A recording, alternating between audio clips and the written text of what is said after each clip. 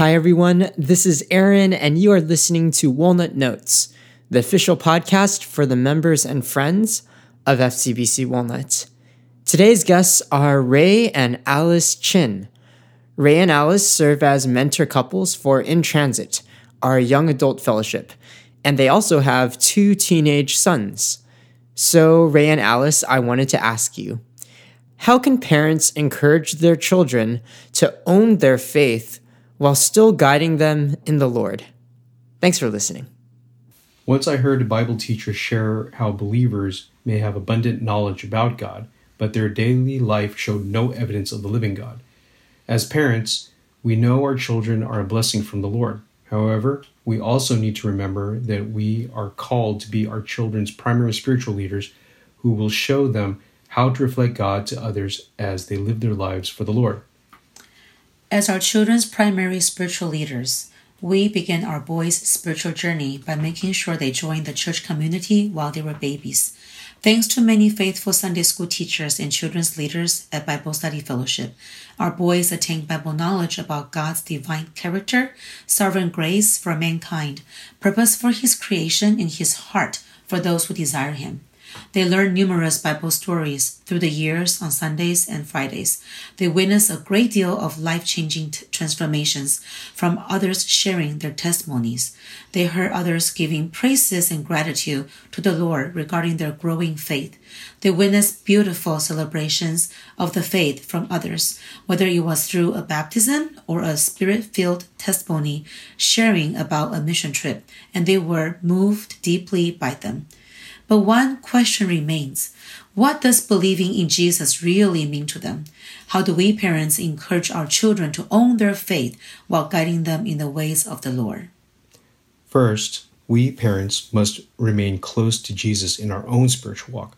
Our commitment in spending time in God's Word brings delight to the Lord and yields positive influences on our children. One thing we found really helpful in encouraging our children to own their faith was to ask them what they learned from Sunday school and worship service.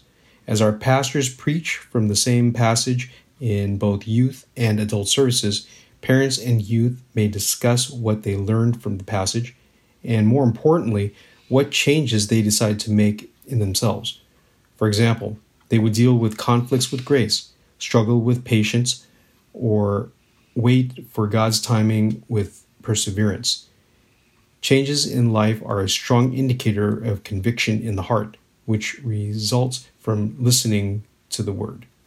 Second, we parents may encourage our children to own their faith by repeatedly pointing them to Jesus. For example, we always tell our boys that Jesus is Dad's and Mom's Savior, God and Lord, because we truly believe in Him. Jesus did die on the cross once for all and pay for the punishment of our sins. But you must choose to accept Him, to make Him your Savior. So write your own stories with God and taste the goodness of the Lord. Parents may point their children to Jesus by praying for them and with them, reminding them to always seek the Lord first before making any decisions. For example, seek the Lord in deciding which college to attend so they may fulfill God's purpose for them. Another example is to have the children pray to the Lord before any competitions they participate in, asking the Lord to bless them with victory within His will. Also, we should always give thanks to the Lord regardless of the outcome. As we point our children to Jesus, we enable our children to recognize that our God is sovereign, everything is under His control, and God cares about everything in their lives. Third, we as parents need to remember that we are no higher or wiser than God. As hard as it is to see our children make the wrong choices and suffer the consequences, we have to allow them to experience some failure in life. We have to encourage them to pray to God for wisdom on how to make a decision and give them the opportunity to make that decision, whether or not we agree or fear it may lead to other problems. The key is letting them go to God for wisdom on a regular basis. If we micromanage every decision they make, will they wind up trusting man's wisdom or God's wisdom? Will they trust that God will help them make a wise decision and accept the outcome and deal with it or will they become unable to cope with hard times and choices? They need to see that God is sovereign and that He will guide us the right way always.